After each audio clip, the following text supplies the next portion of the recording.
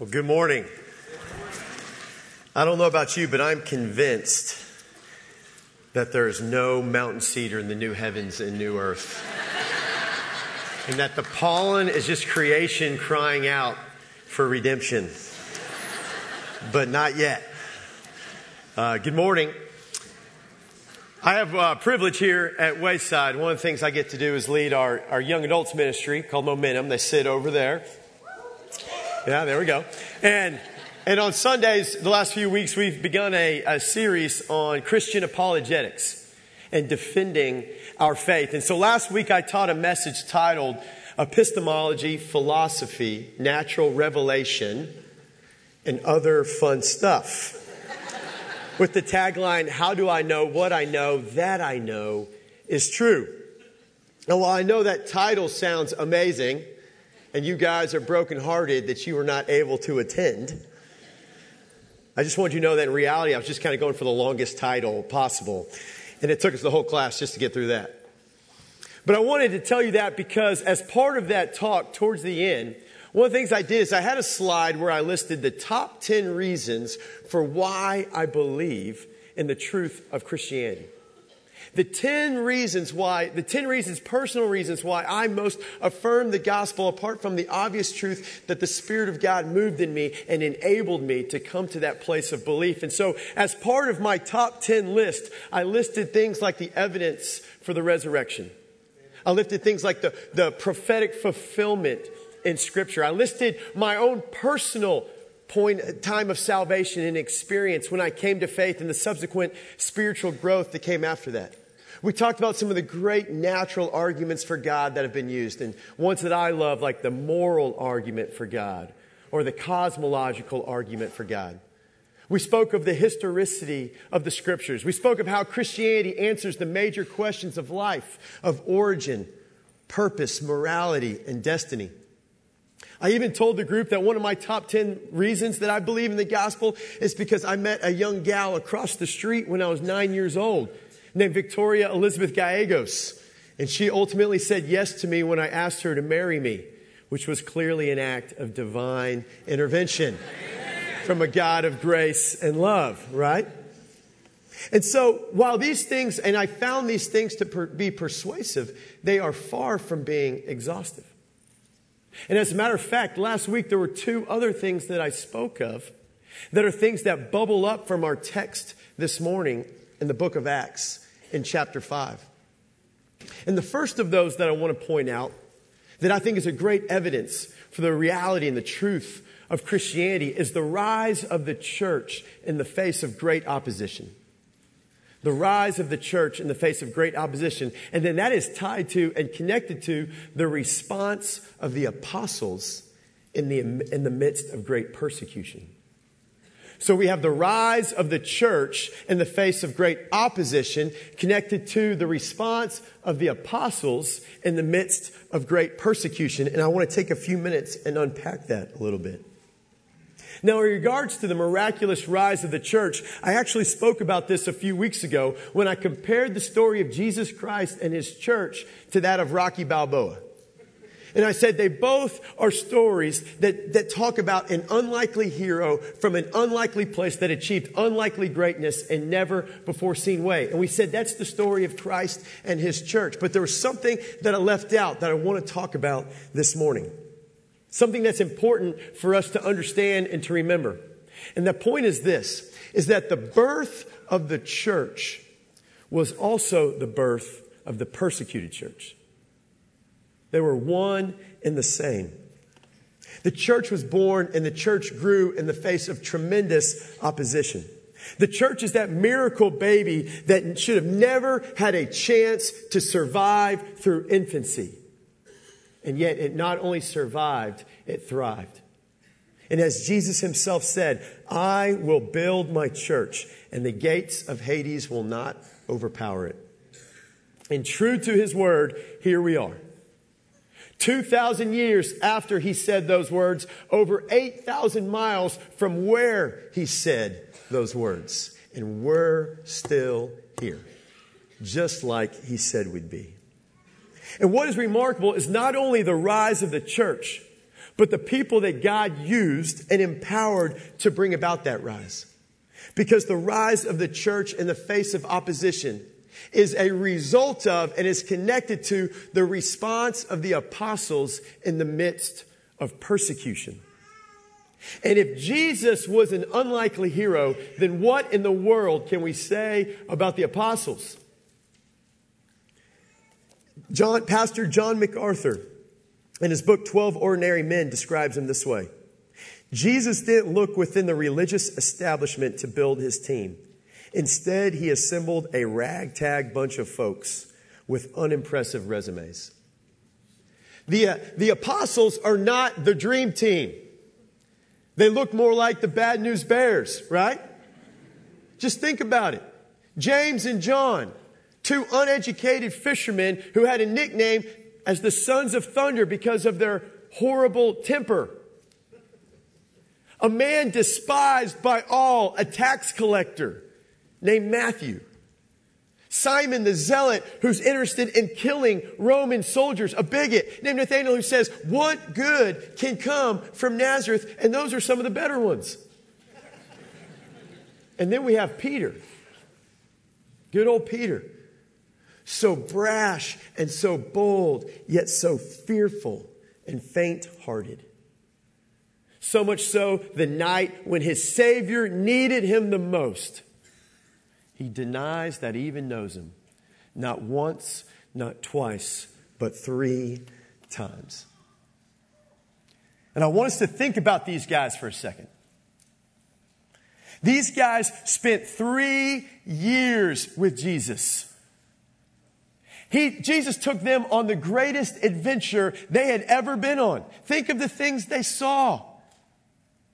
Healing the sick, feeding the thousands, calming the storm, walking on water, raising Lazarus from the dead.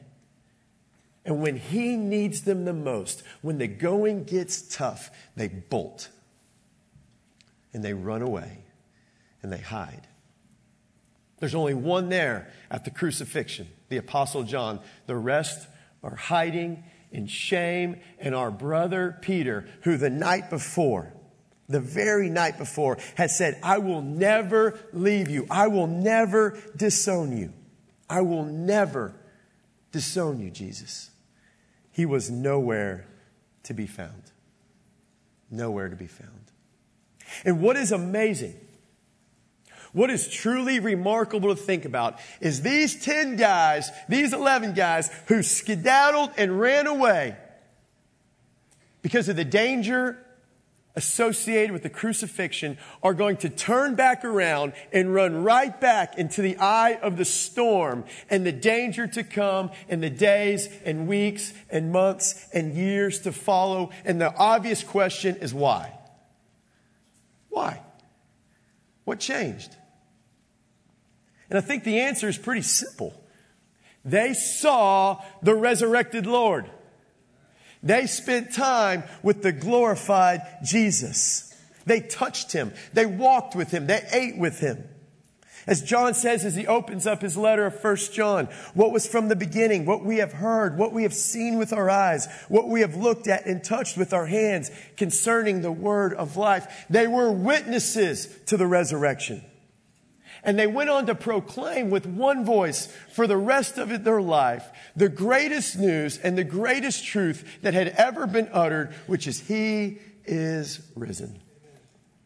And those who were covered in cowardice on Good Friday were transformed by the truth of the resurrection that Easter morning, and they were never, ever the same. They were never the same.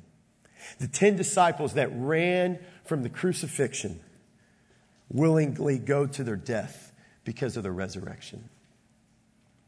You know, it's often said that no one would die for a lie, but that's not really true, is it? People do it all the time. I think an obvious one would be 9/11. Those hijackers who hijacked those planes and committed those horrible, horrible acts, those horrible atrocities. They died believing a lie. They thought what they were doing was noble and good and of value. Many people die for a lie believing it to be true. But how many people die for a lie they know not to be true? That's the issue. That is the question. You see, this wasn't just a faith thing for the apostles. They had seen the resurrected Jesus. They had spent time with him. And if they had not seen the resurrected Lord, why in the world would they all die a martyr's death proclaiming that they had?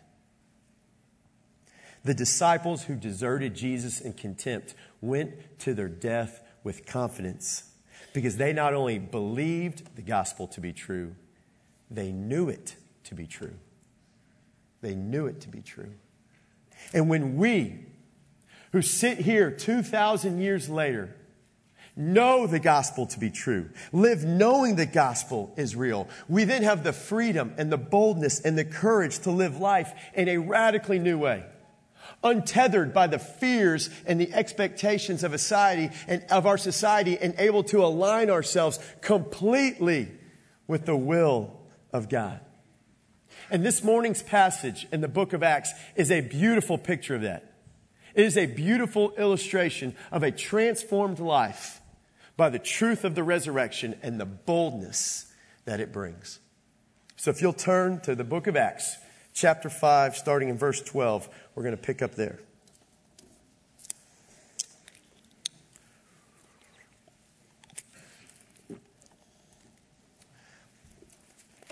Well, starting in verse 12, directly after the tragic events of Ananias and Sapphira, God is continuing to establish his church. He's continuing to establish his church in Jerusalem there, moving through the apostles, accomplishing ministry by the apostles, and God is showing himself in them through signs and wonders. People are getting healed. Miracles are happening. The church is growing. The movement's gaining steam. People are even so convinced of what's going on, they're trying to get in Peter's shadow because they think that if they can just get in his shadow, they'll have the chance of getting healed. That's what we're looking at. But not everybody is impressed and not everybody's excited by what's going on. Verse 17 says this, "But the high priest rose up along with all his associates, that is the sect of the Sadducees, and they were filled with jealousy. They laid hands on the apostles and they put them in a public jail." Now, as you read the book of Acts, you may find that the main antagonist of the early church is actually a group of people called the Sadducees.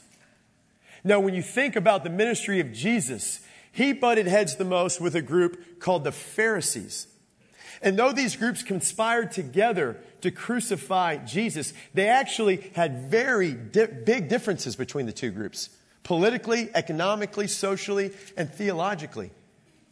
When you think of the Pharisees were the middle class, hyper-religious legalists of the day. But they were respected and admired by the people because of their zeal, because of their religious passion. So therefore, while they made up a minority of the Sanhedrin, the Jewish Supreme Court, they exerted great influence there because of the respect they garnered. The Sadducees, on the other hand, are the aristocratic, wealthy, religious liberals of the day. They were cozy with the Roman government and were more concerned with politics than religion.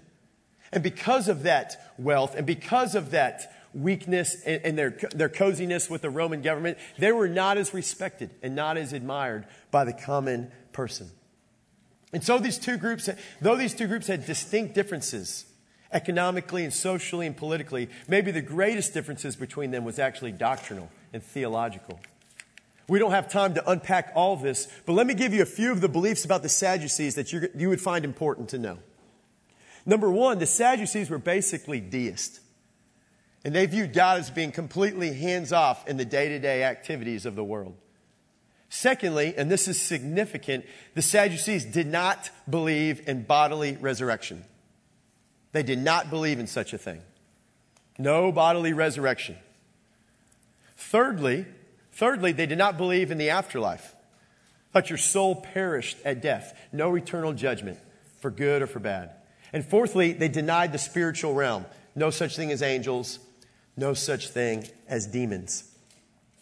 So we can see why they're so concerned with what is happening in the early church, because miracles are happening. A movement is gaining steam that the Roman Empire is going to have to deal with. And not only that, what's the core message of the movement? Resurrection. A resurrected Jesus. So they've got to deal with this.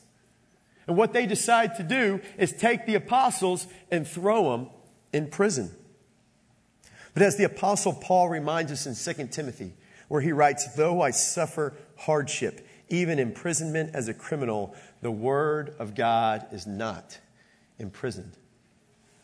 And for Peter and the apostles, the word of God is not imprisoned because an angel of God is coming to break them out. This is prison break, angelic style right here. Look at verse 19. It says, but during the night, an angel of the Lord opened the gates of the prison, and taking them out, he said, go, stand, and speak to the people in the temple the whole message of this life. Upon hearing this, they entered into the temple about daybreak and began to teach. This is one of my favorite phrases in the entire book of Acts. The angel breaks them out, and he gives them one mission. He says, I want you to speak to the people about the whole message of this life. Meaning the message of salvation. Meaning the gospel. Do you know that when we offer people the gospel of Jesus Christ, we are offering them the message and the meaning of this life? All of humanity is engaged in a quest for meaning. All of humanity is engaged in this quest for meaning and what is the message of this life. Because you see, we as humans are born with that. It is innate to us. We have an innate understanding. We know that there's some purpose to our existence. We know it. That there's something out there or someone out there that gives meaning to what is happening right here in my life and in my world. Even those who suppress this knowledge, even those who deny God and deny the afterlife, live as if meaning and morality and truth and goodness and beauty and love exist. And the reason is because we know it intuitively. We know it in our bones. The scriptures say that God has set eternity in our hearts. He has set eternity in our hearts. And because of that, we know that life has meaning and purpose. We know that this is not all there is. And yet we don't know how to make sense of it all. So we engage in this quest, seeking to find the source of the one thing that we know we are in need of, meaning. And we end up looking for it in all kinds of things and in all kinds of places. We look for it in things like money and power and sex and success. We look for it in the world of pornography and fitness and beauty and pleasure and drugs, and the list goes on. Not understanding the whole time that these cravings of our flesh are just misguided longings of our soul. They're just misguided longings of our soul. The longing to be known, the longing to be loved, the longing for intimacy, the longing to matter. So we misplace these longings all the while, hoping that somehow, some way, they will satisfy us and make sense of this thing we call life, but they don't. As Tim Keller says, they are counterfeit gods. They're counterfeit gods. Because the message of this life, the meaning of this life, is found in a relationship with God made possible through Jesus Christ our Lord. That is the message and the meaning of this life. And just like the apostles who were freed from prison so that they might enter the temple and proclaim this message, those of us here who have been freed from the prison and shackles of sin and hopelessness were done so that we might proclaim this message with our lives. The message of the gospel of Jesus Christ. Amen? Now, as we come to this next scene in the passage, it's really pretty classic. Don't think that God doesn't have a sense of humor, okay? Because this is pure comedy. I want you to follow me here. The Sanhedrin gathers together and they ask for the prisoners to be brought to them. So they tell the guards, go get the prisoners, go get the apostles. So the guards go over there, but there's a major problem. The apostles aren't there. And this is an issue. Look at verse 21. It says, now when the high priest and his associates came, they called the council together, even all the senate of the sons of Israel, and sent orders to the prison house for them to be brought. But the officers who came did not find them in the prison. And they returned and reported back. I want you to think about these guys. You almost feel sorry for them. Verse 23 saying, we found the prison house locked quite securely and the guards standing at the doors. But when we had opened it up, we found no one inside. Picture that. That is fantastic. Fantastic, right? Maybe you've had a similar situation with a boss or authority where you were supposed to bring something. They asked you to bring something that you were in charge of, and yet you had no idea where it was, or you did not possess what it was that you were supposed to possess. As I was reading this passage this week and thinking through this scene, I reflected upon one of my worst days of my coaching career. It was my third year coaching at O'Connor High School. I was coaching varsity defensive backs, but I was also had the illustrious position as the head freshman football coach. So one Thursday afternoon where it was about 200 degrees, I took 100 freshmen to Laredo, Texas, where it was about 2,000 degrees.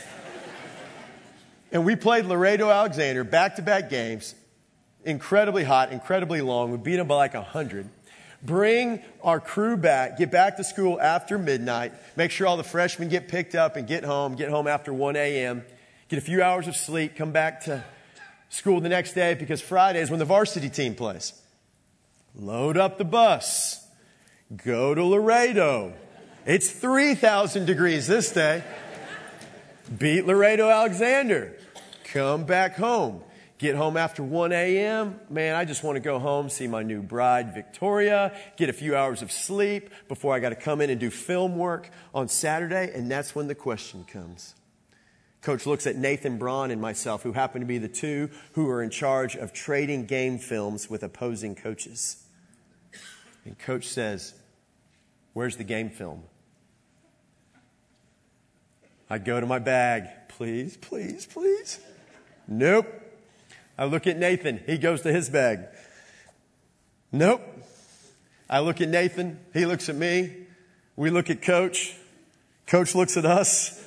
And then we look at the truck because we're going back to Laredo.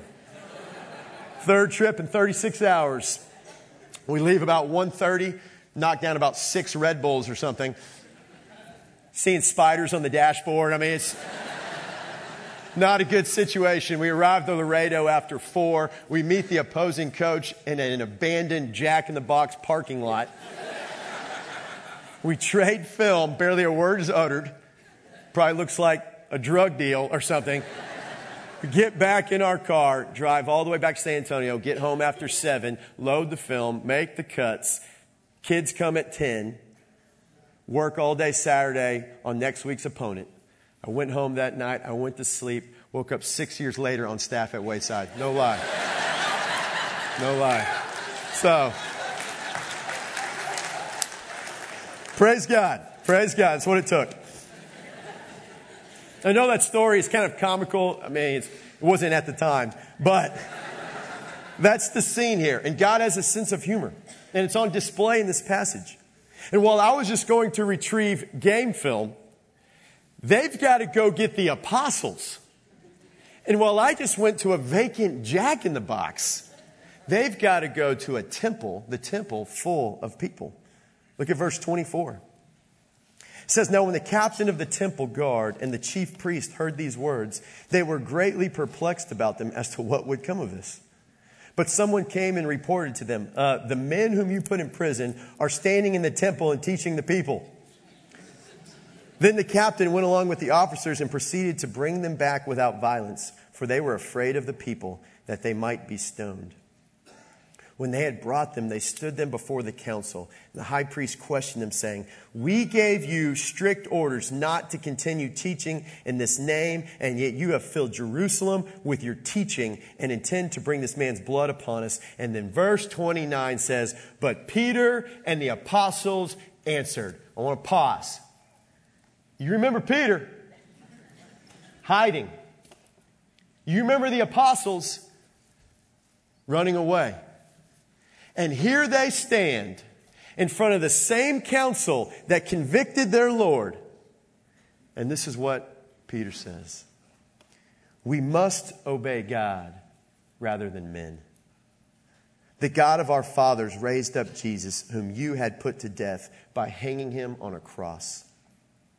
He is the one whom God exalted at his right hand as a prince and a savior, to grant repentance to Israel and forgiveness of sins. And we are witnesses of these things, and so is the Holy Spirit, whom God has given to those who obey him."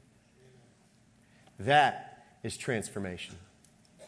But that is what the reality of the resurrection will do to you. That is what true belief in the gospel produces. Because when you embrace the meaning of this life, your mission becomes proclaiming the message of this life. No matter the cost, no matter the consequences. When you embrace the meaning of this life, life with God through Jesus Christ our Lord, your mission then becomes proclaiming the message of this life, no matter the cost, no matter the consequences. And while we might be impressed with this, the Sanhedrin is not. And this response by Peter and the apostles infuriates the council to such an extent where they want to kill them. And this is where a major curveball comes in, and it's just beautiful. God uses a man to halt the violence. A Pharisee by the name of Gamaliel. The same Gamaliel who was the primary teacher of a bright, young, zealous Jew named Saul, who we come to know as the Apostle Paul. Isn't that not amazing? God uses one of the greatest thinkers in the history of Judaism to protect the church. God is sovereign, and he is good, and he is faithful, and that is amazing. And God can use anyone, anywhere to accomplish anything for his purpose. And so Gamaliel shows great wisdom, and he encourages the leaders to not kill the apostles. And this is the reasoning he uses. He goes, "Listen, guys, listen. If their movement dies off, just let it go. And if it dies off, it will show that it was not legit, just like all the others who've come before them. It's going to die off. It's going to fade away. And if it does, it proves that it wasn't of God. But if this thing doesn't die off, and if this thing keeps going, then we better be careful. Because we may be found to be fighting against God." How wise is that? And how prophetic does that prove to be? And then miraculously, they take his advice. Verse 40 states, they took his advice. And after calling the apostles in, they flogged them. It's the first time someone experiences violence for their faith in Jesus in the Scriptures. They flogged them and ordered them not to speak in the name of Jesus, and then released them. So they went on their way from the presence of the council, rejoicing that they had been considered worthy to suffer shame for his name. And every day in the temple and from house to house, they kept right on teaching and preaching Jesus as the Christ. It says they rejoiced that they had been considered worthy to suffer shame for his name. How can one rejoice in the midst of suffering and shame?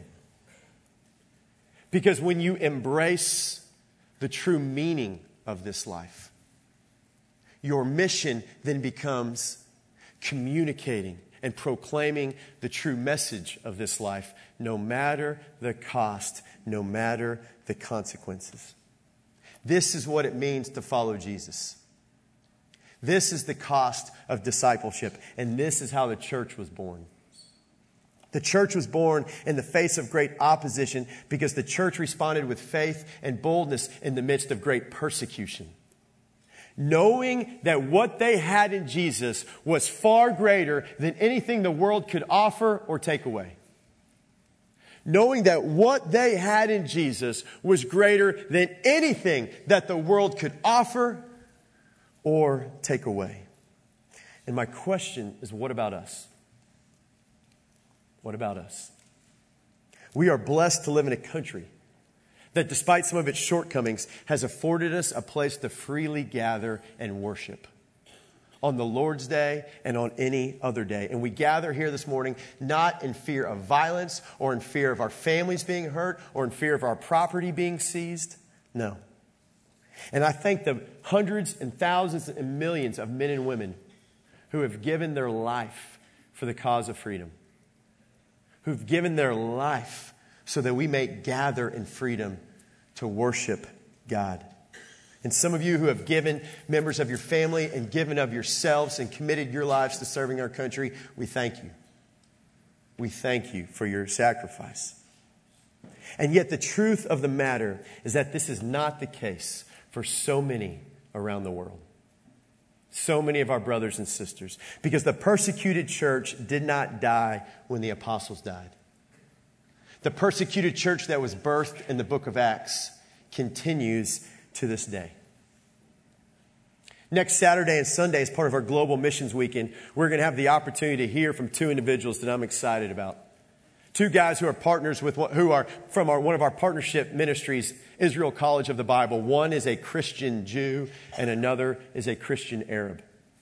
And they're going to have a workshop Saturday morning. They're going to be preaching on Sunday. And I am looking forward to hearing from these guys who know what it's like to follow Jesus in a culture and in families and in an area that is antagonistic to their faith. Though we may not here in America experience Acts 5 persecution, at least not yet, like what we see in the scriptures, according to Open Doors USA, a magnificent organization that works tirelessly, working for the persecuted church, 2015 was the worst year on record for Christian persecution. It was the worst year on record. I want you to take a look at this video. Christian persecution is increasing. The scale and dynamics of Christian persecution has changed and grown drastically.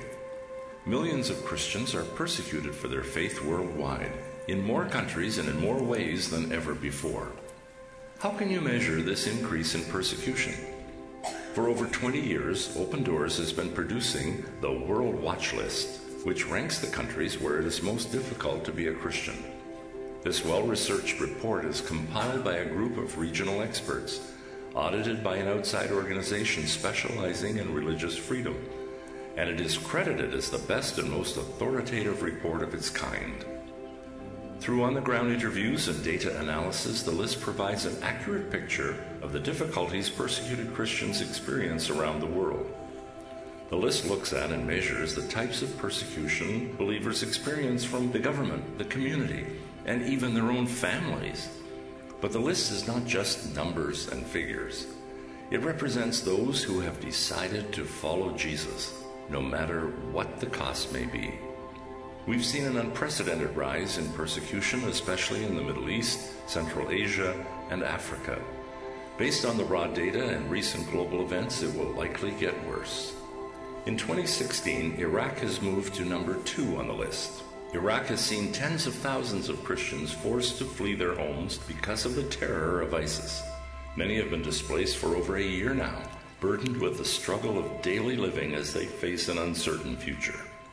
Eritrea, ranked number 3, has had one of the most dramatic jumps in rank. Christians suffer intense persecution in all spheres of life. Believers face violence and imprisonment in horrific conditions, some being locked inside metal shipping containers. Uzbekistan, ranked at number 15, has one of the harshest dictatorships in Central Asia. Because of the constant pressure and surveillance, it is almost impossible for Christians to display or share their faith.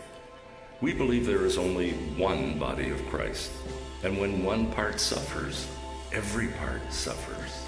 We hope you feel called to learn more and pray for the millions of believers around the world where persecution is a daily reality.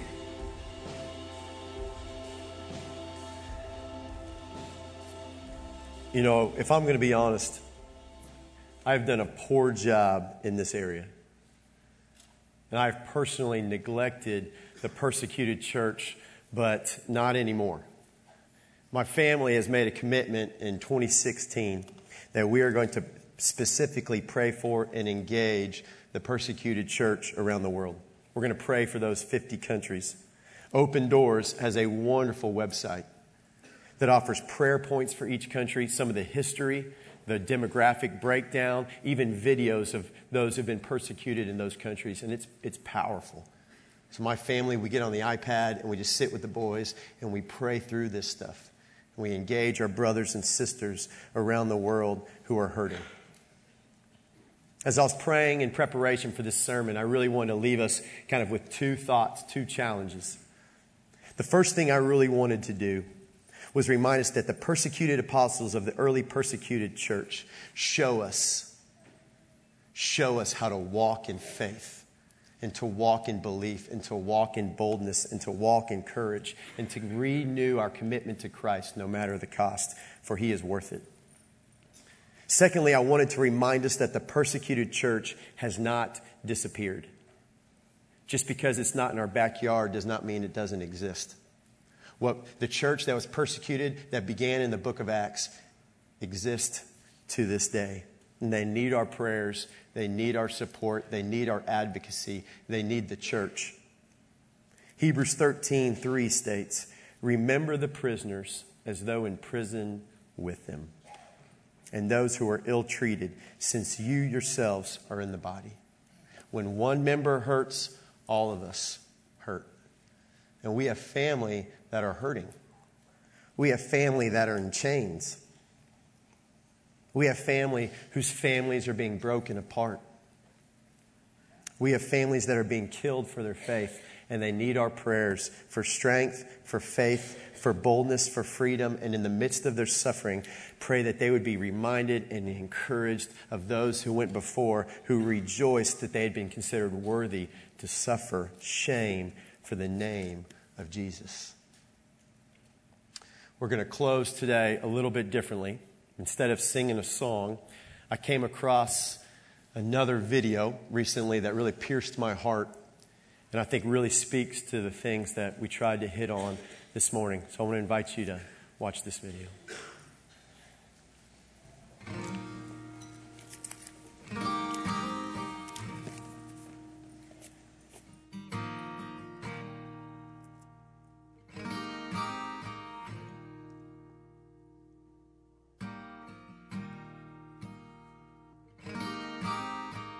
There's a true story of a small village in India. And in this village, there was this family that came to a saving faith in Jesus Christ as Savior and Lord. This agitated the village so much, and everybody became so upset that an angry mob gathered and shoved them into the public square. The village chief confronted them, and he said to the man, "If you and your family will not recant your faith, you all will surely die." The man didn't know what to say or what to do. And so the only thing that came to mind for him were the words of a song that he himself had composed when he had first surrendered his life to God. And so he began to sing, "I have decided to follow Jesus. No turning back, no turning back." And with that, horrifically, his children were killed. I have decided to follow Jesus.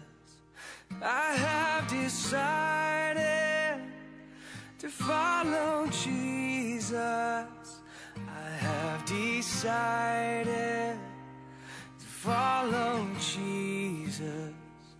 No turning back, no turning back.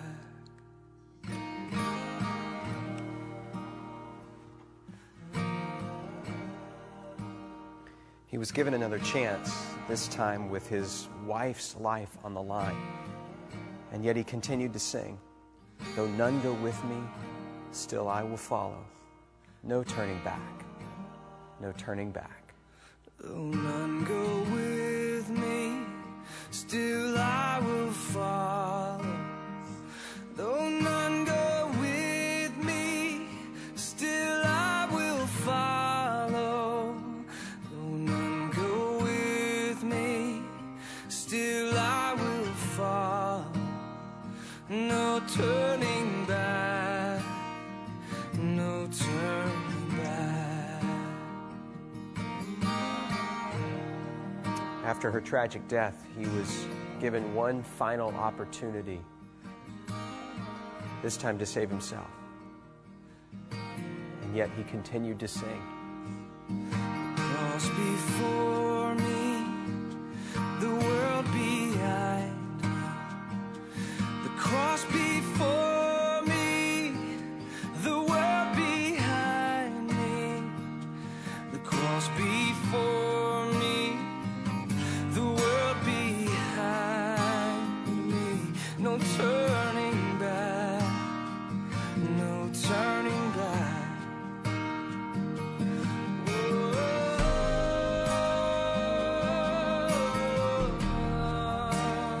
Even though that man and his family died on that day, something remarkable happened.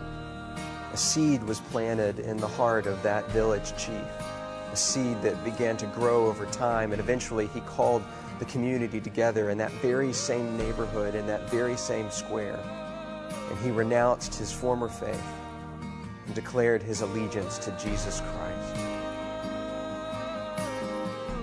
And a celebration broke out in that moment, and the gospel began to flourish and to grow in that community, not just in that village, but across the whole region, because they had seen real faith, and they knew the true character of God because of a family that believed and sacrificed, even under the penalty of death. No turning back.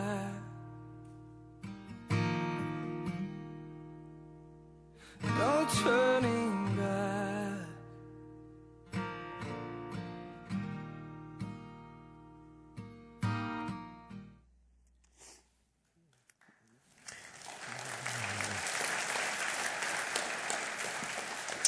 The cross before me, the world behind me, no turning back.